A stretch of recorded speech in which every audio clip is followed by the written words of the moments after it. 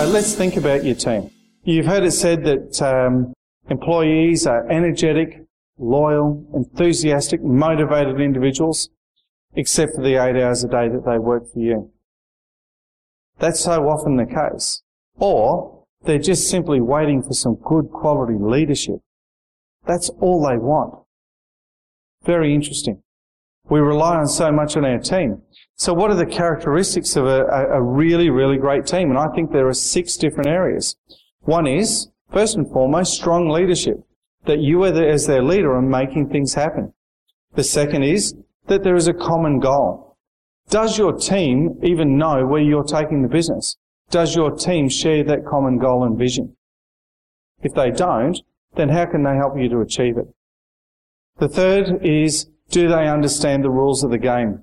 So often I hear business owners talk about, oh, if only my team did this and they didn't do that and all the rest of it. Do they actually understand the rules of the game? Do they understand what's okay and what's not okay? If they don't understand it, then how can they follow that rule? Make it clear. The next one is an action plan. It's great to have ideas and share a common goal. It's great to have strong leadership. It's great to have the rules of the game clearly laid out. But unless they can see an action plan, something that they can actually use and see, like you can, to see where you're taking your business, it's just an idea. It's a motherhood statement. It's nothing. So without an action plan, without something definitive, you've got nothing. You've just simply got fresh air. The next thing is being able to support risk-taking. Until you're capable of allowing others to make a mistake and not castigate them for it, to be able to, I think the phrase that I heard some time ago was correction without invalidation. To allow them to make those mistakes and then correct them without invalidating them as individuals, that's so terribly important. You learn from making mistakes, so why don't you allow your team to learn from making mistakes? You didn't suddenly move from crawling to walking in one fell swoop. You stood up, you fell over, you got back up again, you fell over again. Same thing when you're learning to ride a bike. Same thing when you were learning how to actually do the work of the business that you're actually in right now. You need to be able to make those mistakes to learn from them. So why don't you allow the others to do so? And the last is 100% involvement and inclusion. It's so often that we have a great team inside a great business that could be even better, but they're not actually involved and included in that business. Now, am I suggesting that you sit down with them every week and go through your P&L and show them the health of the business? Well, that might be appropriate. In most cases, it's probably not. But unless people are actually involved and included in your business, then how would you expect them to take personal responsibility and step up and go that extra mile for you? And that's what we want from our team, isn't it? So with a winning team, we all understand we need to get the right people on the right bus and sitting in the right seat. So the right people in the right job doing the right things. Unfortunately, if you don't have people set up there in the right behavioural styles that meet the culture of your business, quite often we have the right people on the right bus sitting in the right seat and they're beating the hell out of each other. Not exactly the best way to actually look at it. Part of through the Business Essentials series, we look at behavioural assessment and profiling of our team, which we encourage the use of right through from recruitment, training and development, and perhaps even the exiting of team members. And those areas are very, very simple. So we need to understand, are they extroverted individuals? Are they introverted individuals? Are they task-focused? Are they people-focused? And have we got them doing the right things? A story that I was once told is that we shouldn't send ducks to hawk school. In other words, if I got a duck and I sent it to a school that trained hawks, and they were all flying along together, and the hawk instructor said to the duck, I want you to fly down and I want you to eat that rabbit. It's more likely to fly down and give the rabbit a hug. But how can you blame a duck because you sent it to hawk school? In other words, are we asking the right people to do the wrong jobs and then getting upset by it?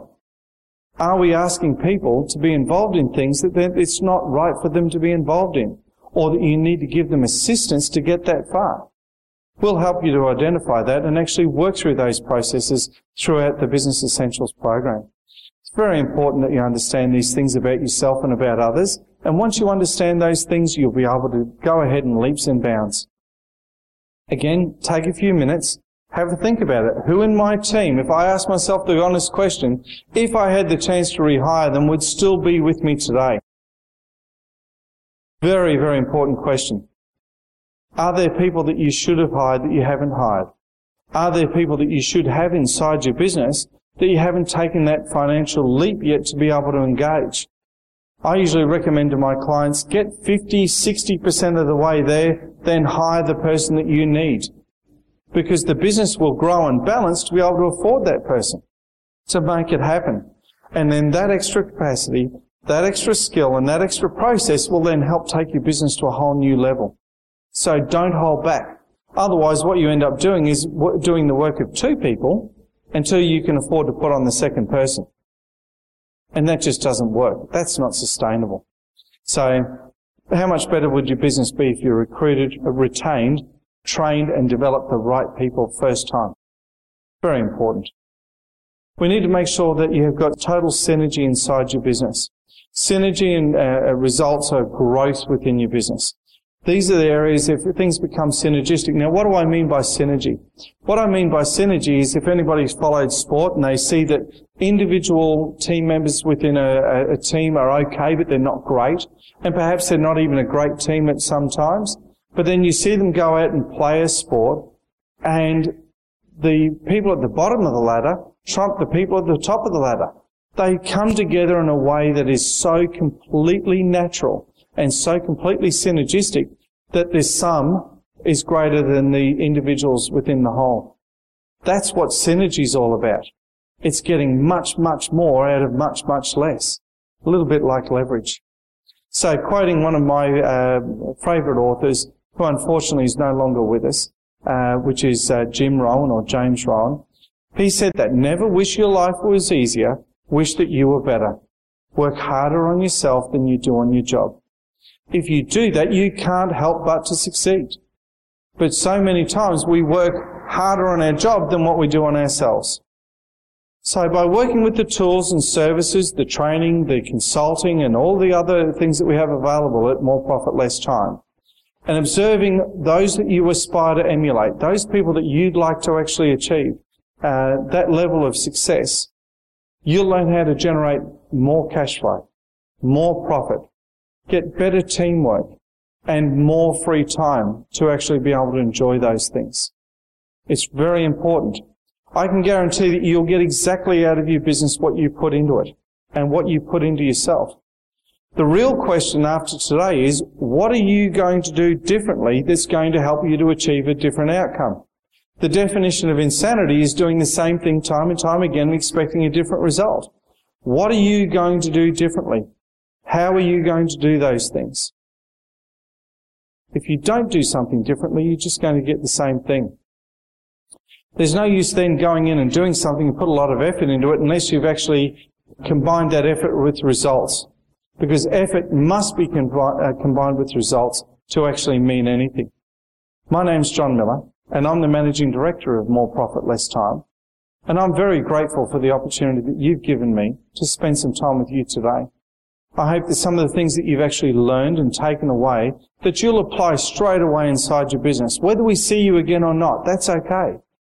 We'd love to see you again. We'd love to work with you more. We have so much more that we can give you.